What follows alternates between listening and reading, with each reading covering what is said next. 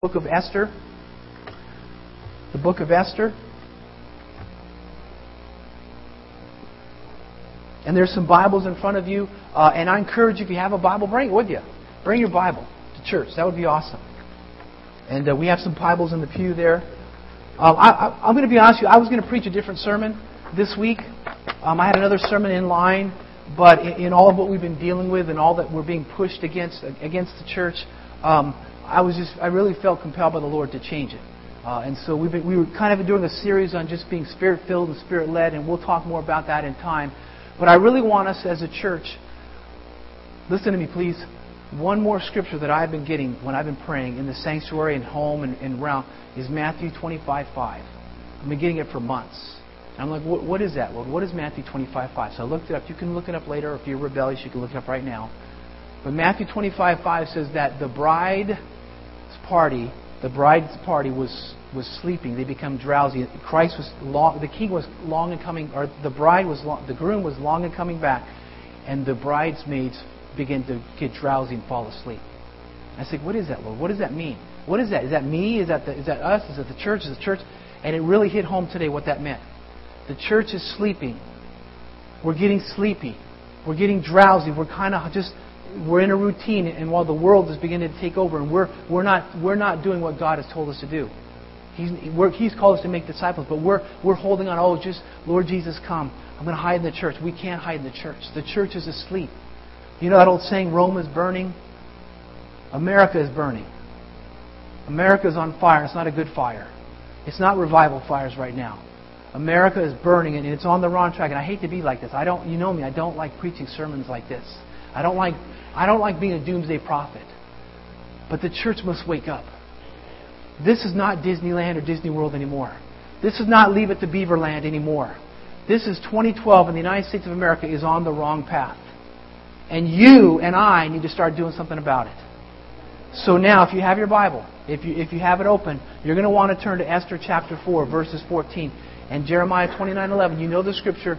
God wants a significant life for you, but we have to obey Him.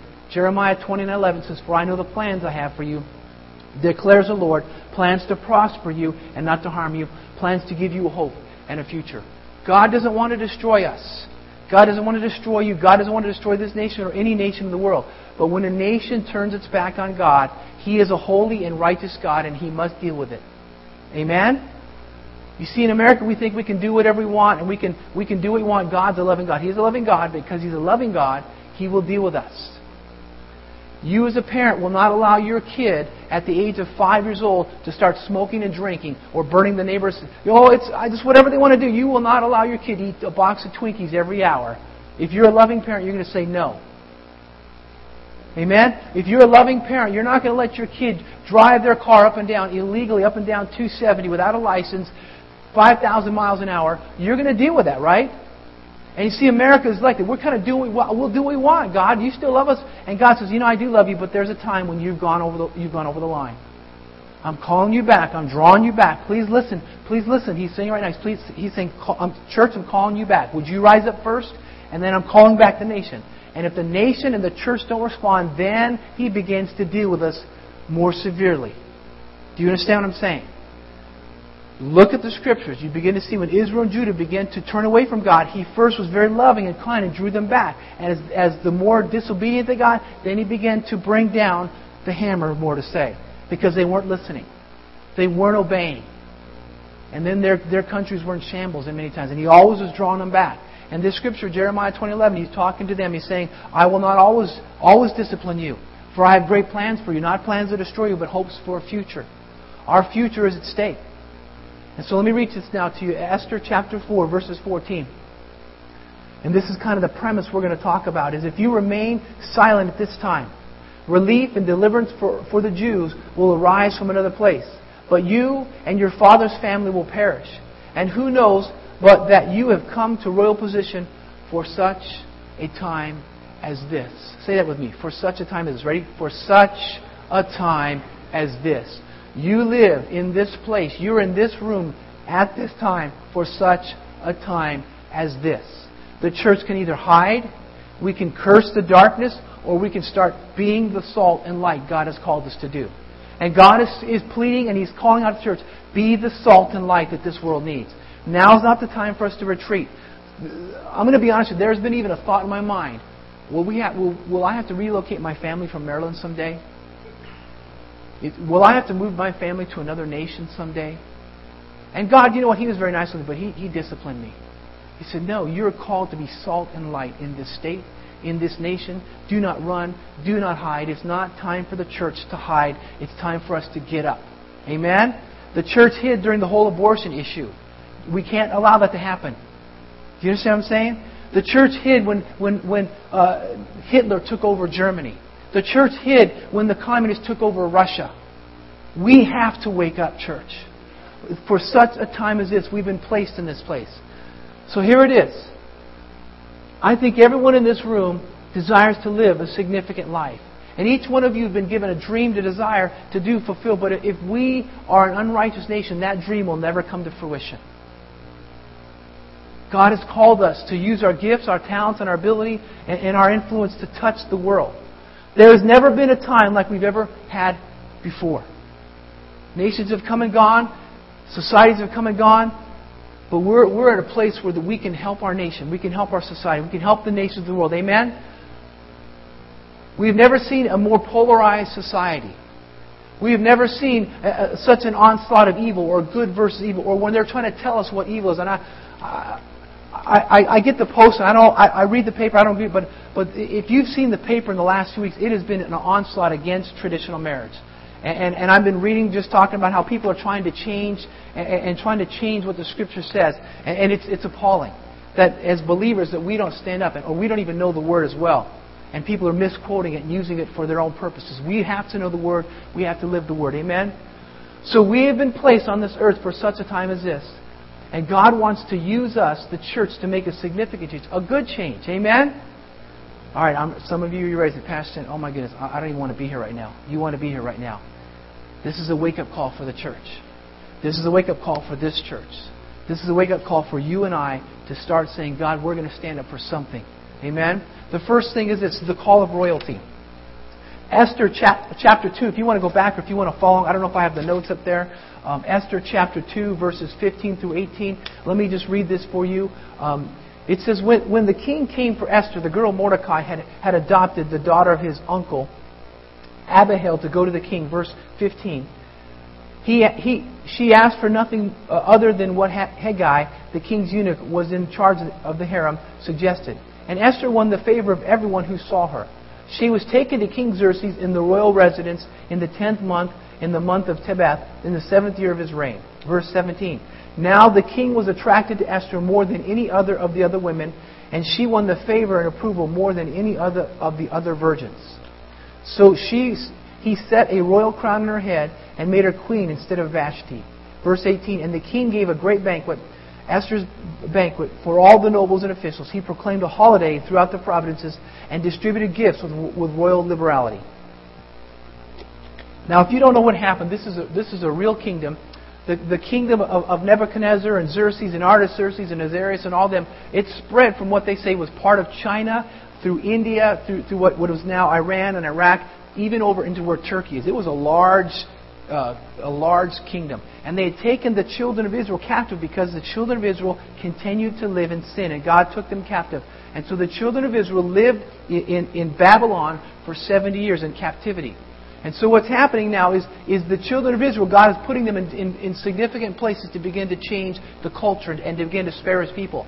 And so here it is, Queen Esther is coming from just a life as nobody into royalty. Okay, so the first thing is this, is a call, the call of royalty, letter A, created for more than mediocrity. Created for more than mediocrity. Okay? So before Esther was queen, she just lived with her uncle, and then she was called from a nobody to become a somebody. Okay? You say, Pastor Stan, I'll never be royalty, I'll never be a head of state. And that may be true. But you and I were created for more than mediocrity. You see, mediocrity is ruining, another one of the things that's ruining our nation. Just do what you can. Just do the least that you can to get by. And that flies in the face of God. It does. God says, do all that you can for my glory. Be your best in all that I can. And so our society has redefined to us what normal is, and that's mediocrity, and that just flies in the face of God. We begin to become brainwashed to become average. This doesn't fit with God. God doesn't want an average church. God doesn't want average Christians. Are you hearing me? God wants Spirit-filled churches, Spirit-filled believers making a difference wherever they go. Young man, young lady, you're still in school. God doesn't want you to be an average student.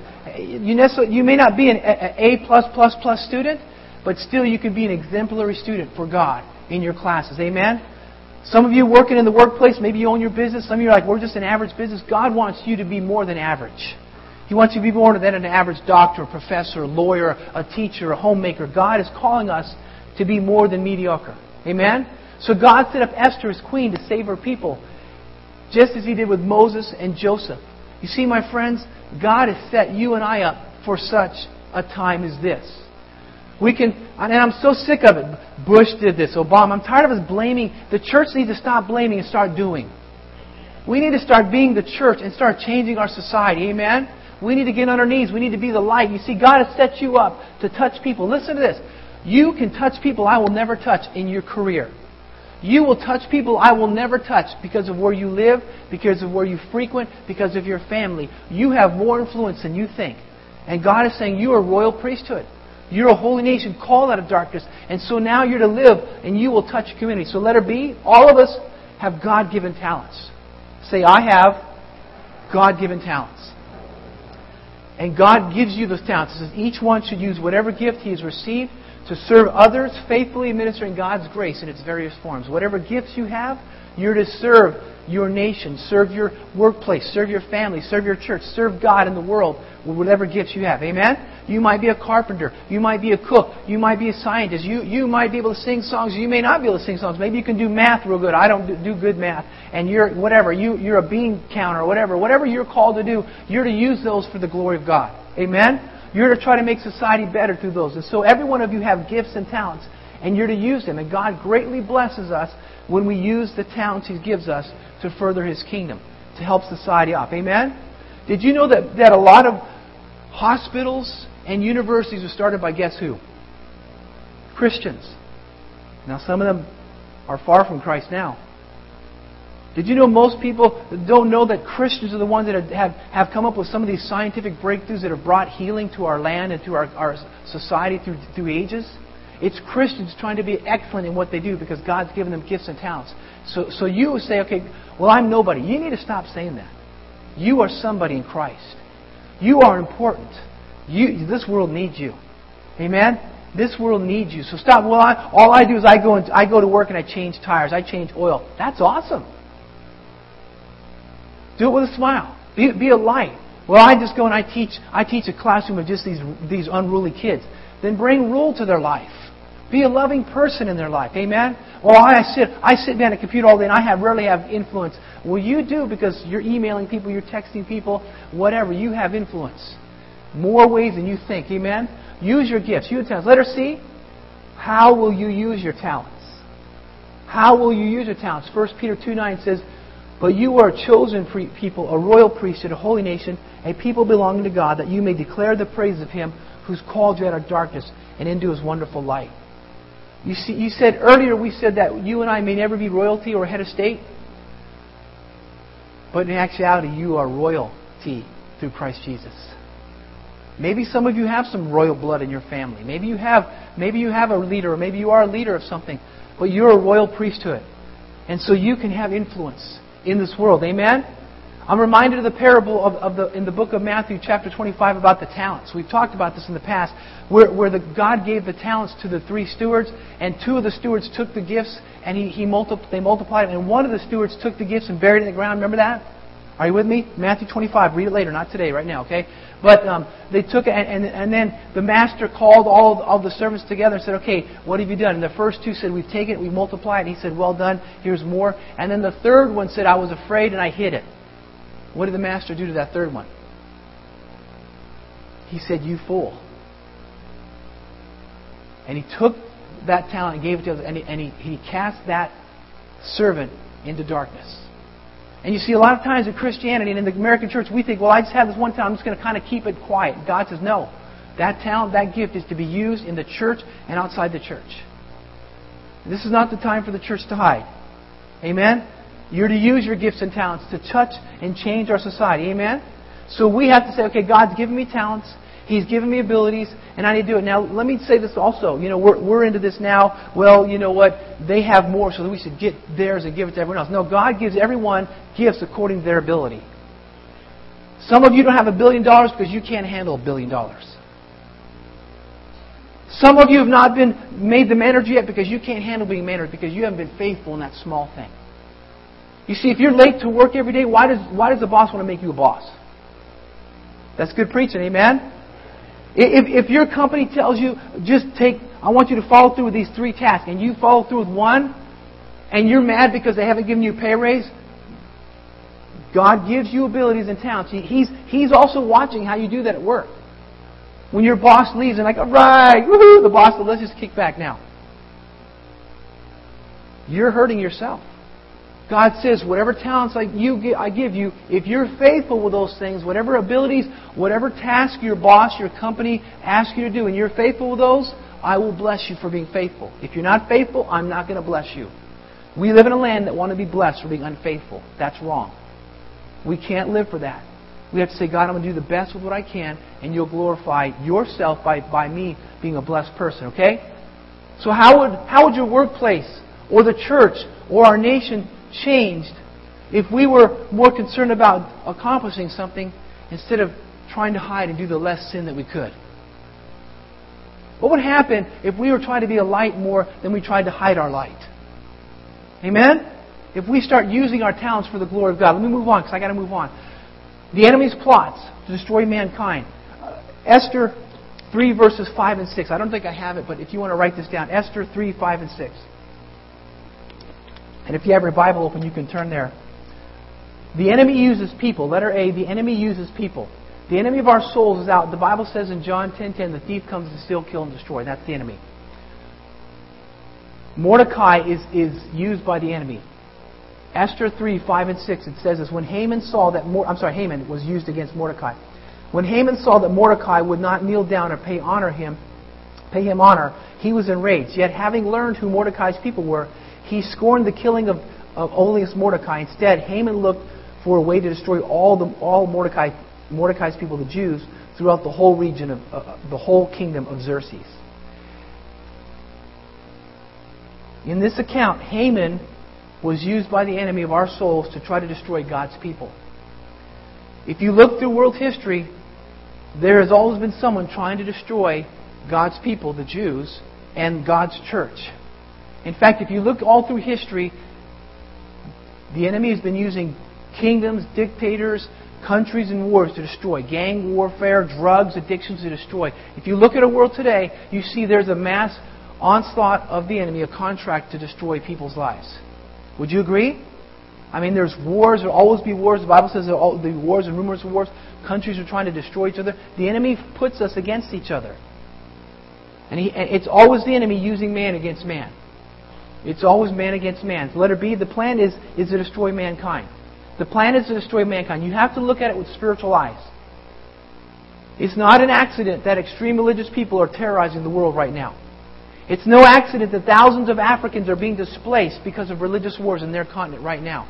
It's not an accident that almost every year 1.2 million babies get aborted before they're even going to get a chance to be born. That's not an accident, church. The enemy has a contract against you and I and unborn. And if you look at it, the enemy is always trying to destroy mankind. It's not an accident. It's not. It's their choice to do what they want, but they're falling into the enemy's hands. So letter C, our battle is not against people. Hebrews 6:12, it says, for our battle, our struggle is not against flesh and blood, but against the rulers, against the authorities, against the powers of this dark world, and against the spiritual forces of evil in the heavenly realms. Listen to what I'm going to say, okay? Our battle is not against President Obama. I may disagree. In fact, I very disagree now with President Obama's stand in marriage and abortion. But he's not my enemy. I don't agree with everything Mitt Romney does, and he believes. He's not my enemy. The Republicans are not my enemy. The Democrats are not my enemy. Do you see what I'm saying? Muslims are not my enemy. Buddhists are not my enemy. Christians should not be my enemy.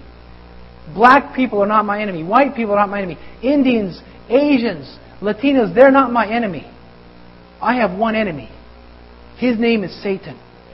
And he's going to do all that he can to get you and I against each other. And whether it's through politics, whether it's through economy, whether it's through schooling, whether it's through whatever, he's going to make us hate each other. And we have to be careful not to do that. You shouldn't hate people, amen? Homosexuals are not my enemy. The enemy of our souls is my enemy. And I cannot allow this church or any church to stand by and let him have his way in our nation or the nations of the world anymore, amen? We are against Satan and his works. So number 3, the cry for help. The unheard cry for help of the world. Mordecai sends word to Esther, and I don't have time to go into it today, but Mordecai sends word to Esther that there's a decree out to destroy the people, her people, the Jews. Her people are marked with destruction. The Jewish people cried out and they fasted for relief for this evil. And you see, every day there are people crying out. They're crying out, they're acting out, they're looking for relief from this world system. And you and I have the answer, and His name is Jesus Christ. You see, they might seem happy on the outside, but they're crying out for help. Can you hear them? Are we ignoring them? You see, Esther was safe in the palace. Now think about that. I mean, I don't know about you. I could. That would be cool to be pampered in the palace, right? You ever thought about royalty? It's a rough life, isn't it? Someone, everywhere you go, they open the door, they drive you everywhere, they give you clothes, they give you... Well, I wouldn't want a beauty treatment. I'm not into that, okay? I'm not into that. But, feeding and all that stuff, well, I get tired of it. But someone's like, well, that'd be awesome. So here's Esther. She's in this pampered lifestyle. And she's in the palace, and she can't hear the cries of the people around her. Because she's living this lifestyle.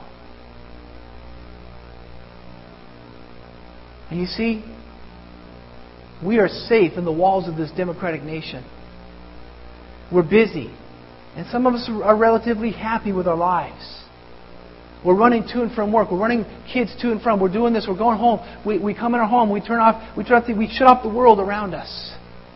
And we're deaf to the cries of the world around us, crying out for help.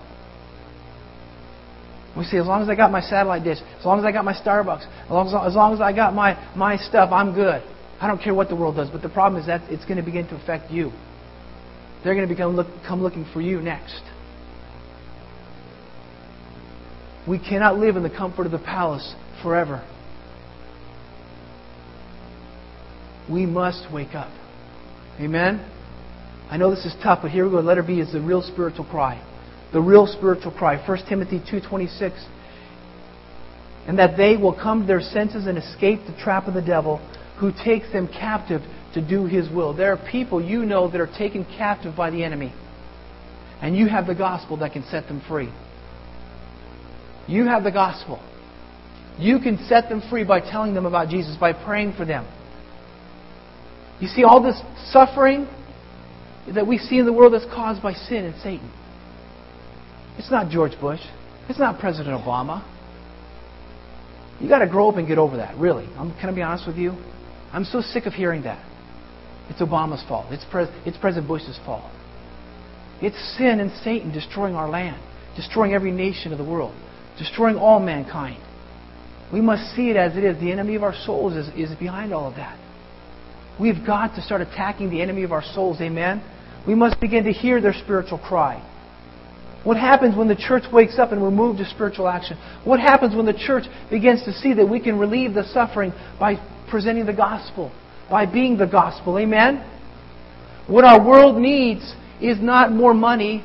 Our world doesn't need a better economy. Our world doesn't need another political candidate. Our world needs Jesus. Our world needs the church to stand up and be what it's supposed to be. Salt and light. Amen? Pastor, you talk about this because we've got to wake up from this world. This world is not our home. This world is not our home. It's going to burn away and pass away. But what we do for Christ is going to matter. Amen? I know this is a great Mother's Day message. Mothers, you're relieved, aren't you? I know this is exciting. Number 4, our response. Number 4, this is the response that Esther said. Letter A, I can't. I'm only one person. I can't. I'm only one person. Mordecai goes and he sends a message to Esther. Esther's like, well, what can I do? I can't approach the king. Esther says, here's some gifts. Mordecai says, I don't want the gifts. I want you to go to the king. And Esther says, I can't go to the king unless he summons me, because in this time, King Xerxes had his way that the only time you could come to the throne is if he summoned you. And if you came before the throne and you weren't summoned and he didn't extend out a scepter, you would be dead. And so she says, I can't go to the king because I'll be sentenced to death. Esther was in fear and thought at that time probably only of her own life. And you see, I can be like this. How often do I just think of my own life? How often do I just think of myself? Well, I can't do anything. I'm just one person. But you see, we've got to get over that. So you know what? I'm called by God. When I unite with other believers, we can make a difference. Amen? Well, Pastor, that's great because you have a nice cush job as a pastor of a church. I might lose my job. I might get fired. I might get kicked out of my housing. It's illegal for me to preach about Jesus. No, it's not. In the United States, we still have what's called the freedom of religion. Still, they're trying to change it. Now, I'm not asking you to get up on the desk and start preaching and telling what they're going to burn in hell, but I'm asking you to be a light. And if you get fired for preaching Jesus, then God will give you a better job. Amen? Don't be afraid. God put you in your career, in your neighborhood to save people. You work where you work because you're a missionary to that workplace. You live where you live because you're a missionary to those people. Amen? I'm encouraging you. It's getting warm. Get to know your neighbors. Well, they're Asian. I don't know. They're white. I don't know. They're out. You get to know your neighbors. Be light to them. Amen? Be a light to them. Say, God, how can I minister to them? How can I reach them? I'm reminded there was a man that came here for a while during the last, whatever we called the Gulf War. He was called up. He was in the Navy. He was a master chief. And he was in the Navy on an aircraft carrier. And they went to a nation that was less than 3% Christian. And they were told by the nation, they were told by their commanding officer, you are not to preach Jesus when you're off the boat, off the ship. I'm sorry, the Navy calls an aircraft carrier a ship. You're not to preach the good news of Jesus. You're not to do that off the ship. So he was discouraged. He got on his knees in his quarters. He said, Lord, what do I do? And he said, the Lord just told him to be a light. So what did he begin to do? When they began to go out to eat and they began to go out in the economy, they would sit there and they would they would read their Bibles during their mealtime. And guess what happened?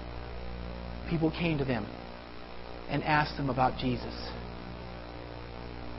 You see, some of you think, I'm not calling you to be a preacher and yell. I'm just saying be like Jesus where you're at. Be like Jesus where you're at, and God will give you opportunity to share the good news of Jesus. Amen?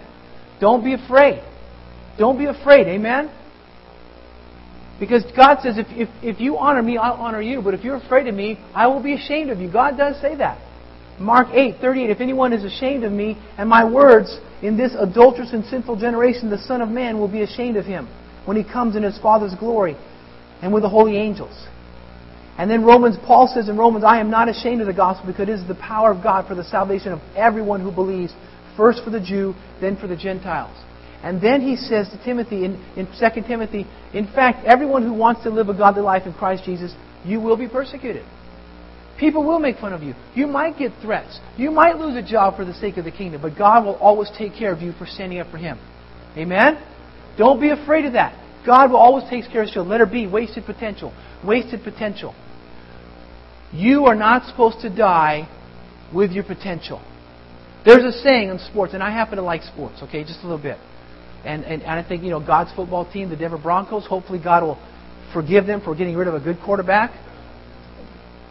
But athletes say, leave everything on the field.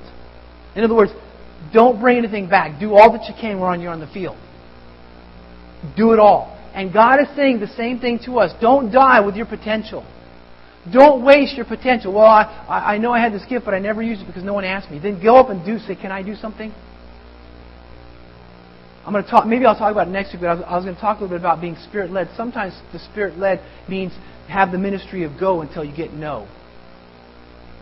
Have the ministry of go until you get no. A lot of times in church we say, well, I'm waiting. I'm in the ministry of no until I get the go. And that's not always right. You need to go until you get the no. Paul, in fact, I'm doing a sidetrack a little bit. Paul gets the call to the Macedonian people, and he says, hey, let's go. So they go, and then the Holy Spirit tells them not to go to certain regions. Paul's mentality is, I'm going to go until I'm told no. Too many people in church say, I'm waiting for God to tell me what to do, and then I'll go. The Bible's very clear. Matthew 20:18-20. Go into all the world and make disciples of all nations. Go until you get the no. Do you see what I'm saying? Church, we need to stop waiting on, well, I'm going to wait till Pastor Stan comes and personally asks me to help in the ministry. Okay, I'm personally asking you. Will you help now? Well, that's not very personal. You're asking everybody. I'm personally asking everybody, you in front of everyone, would you help? Would you bring your gifts and talents to your workplace, your home, your nation, to this church, to the community around us? Amen? Would you begin to say, I'm going to practice the ministry of go until I get the no? Amen? That's more scriptural than waiting around. We're always waiting. You know the story. I got to stop. I'm getting off. You're not to die with your potential. You're to use your potential. We're all born with great potential, and we're all called to live productive lives. But we cannot waste it. Amen? Use the talents God gives us. Your company, what would happen if you used all your gifts and talents in your business? And you did it with vigor. Yesterday my daughters had a soccer game and then field hockey, and we went to a place. I love this place called Jersey Mike's. They have great sub sandwiches. Getting hungry yet? And so the workers, they were full of vigor, hey, and they were all excited, and they were talking, and you know, one of the girls was like kind of looking. I said, man, they love their job. I said, I'd rather be in a place where people love their job than a place where they're like, what do you want? In fact, I was at district council, and I was at a hotel staying there, and the server was quite the opposite of the ones that were there. You know how it is. Sometimes you go and they have a restaurant or a buffet or whatever breakfast, and I stood there waiting, and she's like, sir, can you just sit down? We'll serve you. I was like, okay, sorry. Typically when you walk in a restaurant, you wait until they seat you. And so she just sit down and we'll get to you. And I was like, ooh, she doesn't like her job, does she? And so the difference is, if that's you as a Christian, you're dying with your potential. Man, if you hate your job, then ask God to give you a better job. I've been there, but I did my best in that job. Do you see what I'm saying? Don't die with your potential. Live it out. Amen? Are you doing okay? What would happen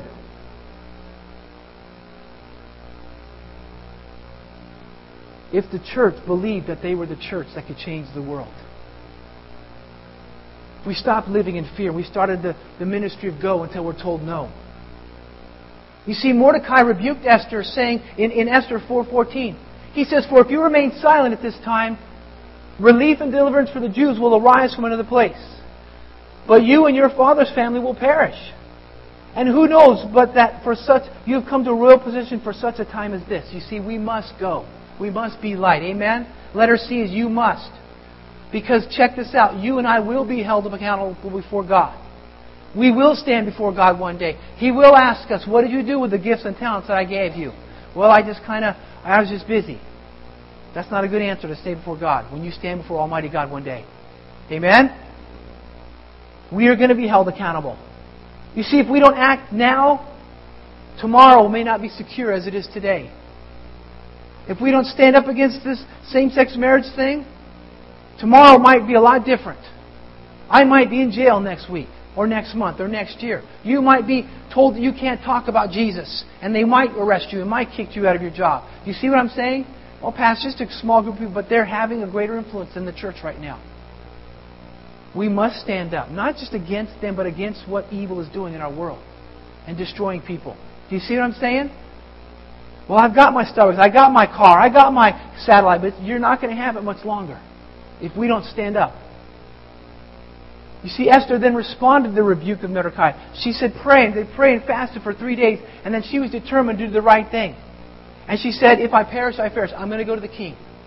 I'm going to do it because this is the right thing to do. We need more people to understand and say, I'm going to do the right thing. I don't care the consequences anymore. The Bible says that we are given not the spirit of fear, but the spirit of power. Stop living in fear. Start living in power. Amen? God has called you to do great things. So our duty, and let me finish it up, letter A, is the request to the king. Esther went to the king. He extended his royal staff because she had favor. You see, some of you have favor with your boss, but you don't realize it. You have favor. God will give you favor when you need favor to change the world, to change people. I guarantee you, God will not harm you for doing the right thing. The last thing, letter B, is what will you do now? What will you do now? Will we continue to live in this false comfort of our society? Will we continue to think, as long as I just do my thing, keep my head down, I'm just going to make it? Or we're going to say, you know what, I don't care what the world throws at me, but I'm going to live, and I'm going to live my life for God. I'm going to do something. I've been created for such a time as this. I've been created to do something now for God, and God is calling us to do something for Him now. Amen? Would you stand with me? Would you stand with me this morning?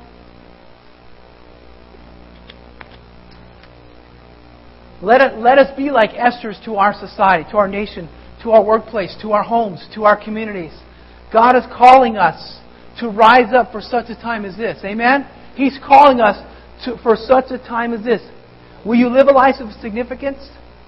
Will you begin to make your life count? It's all up to you. God will not force you to live your life. He's given you talents. He's given you abilities. He's watching you to see how faithful you are. And some of you need to be faithful with the small things that He gives you. And then watch Him open doors for bigger responsibilities. Amen?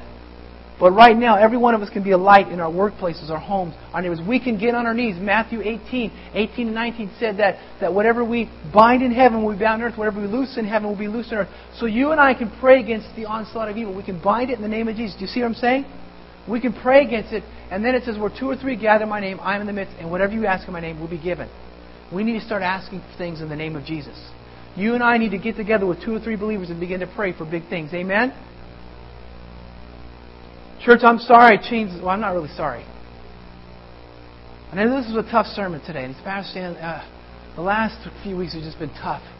I'm telling you, every time I come into Sunday, I have a different message, but the Holy Spirit is telling me it's time for the church to wake up. Will we be the church? Father, well, I'm just praying for this great church. I am an honor to be here, Lord. And I know this message was tough. And I pray that they hear the Word of God and the Spirit of God, not Stan Nelson. But Lord, I pray that you would impress upon every heart, every spirit that we've been called for such a time as this. We've been called to be light and salt in our workplaces, in our homes, our neighborhoods, in our community. Lord, for your glory. That, Father, we can no longer live in the comfort of this false peace that we have in our own little worlds that we have created. Because those worlds are about to be changed, God. And I pray that you'd rise up in this church, Esther's, Moses's, David's, Joshua's, who will say, I'm going to do the right things. Daniel, Shadrach's, Meshach's, and Abednego's, who say, I will stand up for Christ no matter what society says about me. Because you will bless and honor those type of people, God. Let us not conform to the world anymore. Let us not be brainwashed by politics or the world system, but let us be the change to the politics, to be changed to this world that we need, God. Would you rise up, let this church rise up in power?